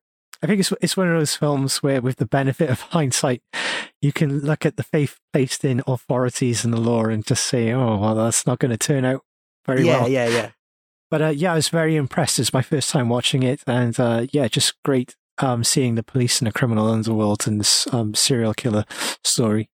Enjoyed the Sidney Lumet film Q&A with Nick Nolte as insane Irish-American cop going around New York trying to rub out people. The BBC series Tinker Tailor Soldier Spy. So I've read the book, I've watched the Thomas Alfredson film, but I'd never watched the original BBC Alec Guinness series. So how does it compare to the film? I've seen the film. It's been ages, and I actually did review the film for my blog. I actually thought the BBC, I enjoyed the BBC series a lot. Okay. I think it's because it has time to be expansive and to sort of drag you through a dreary atmosphere of like 70s, 80s Britain and Cold War paranoia. Sunset Boulevard, which was a first time watch for me. I really enjoyed that one. Oh yeah, it's a great film. Masaki Kobayashi's Kwaidan and Kinji Fukasaku's Samurai Reincarnation. So those are the films that stood out to me. A sort of a cult classic, especially for Tarantino. I was never a big fan of it, but it's certainly a very, very notable film. Sunset Boulevard? No, I've talked about Samurai Reincarnation. Oh, Samurai Reincarnation. It felt a bit silly at times to me, but yeah, definitely solid as a fantasy action samurai film. And it just ends abruptly. Yeah. All right. So is that it for your cultural consumption? So yeah, in terms of like video games, I finished playing Muramasa Rebirth on a PlayStation Vita. Just playing around with Vagrant Story, Breath of Fire 4. But I'm going to move on to Persona 3 Portable on the PSP, and I'm finally going to invest in a Steam Deck. All right. And that'll be my video gaming for the rest of the year, I think. You can play all the Personas in the Steam Deck. That's what I've been playing them. Yeah, I've got them on like original handheld consoles already. All right. Yeah, I also have some video games in my cultural consumption section, notably Portal 2, which I thought it was a very, very interesting game. Not much once you beat it, but I really enjoyed the sort of like the puzzle aspect to it. And also, like, I really appreciate the sense of humor. It has Stephen Merchant as one of the characters. Yeah. And J.K. Simmons. And it is, even though it is primarily known for its puzzles, the story was quite enjoyable as well. It's really funny. A very like typical British Monty Python-esque sense of humor. It's a game you could play in co-op, and I remember playing it with my sister. I never tried that, so maybe I should look that up, but I don't know anybody who I would play it with.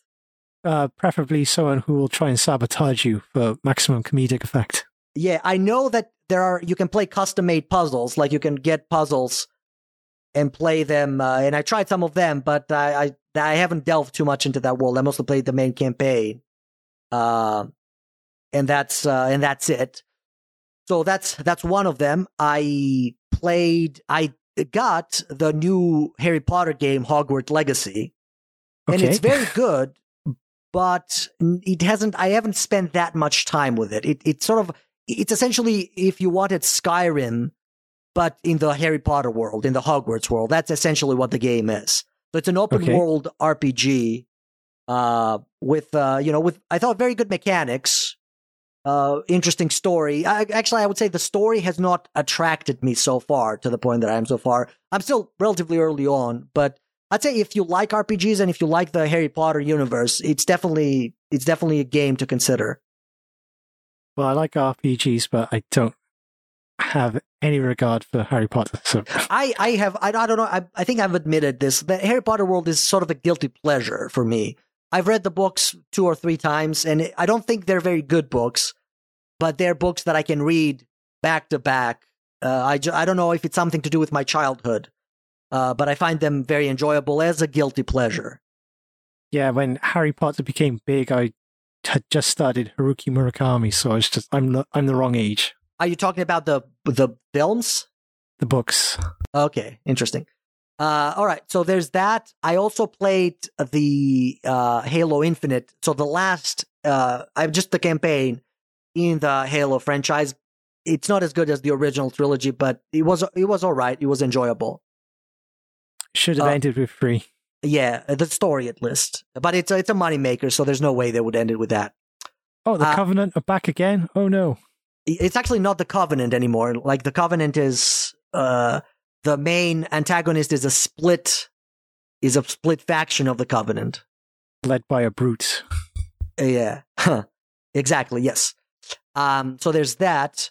What else? Oh, I fight like I spoiled a little while before. I watched The Whale, starring Brendan Fraser, and directed by Darren Aronofsky.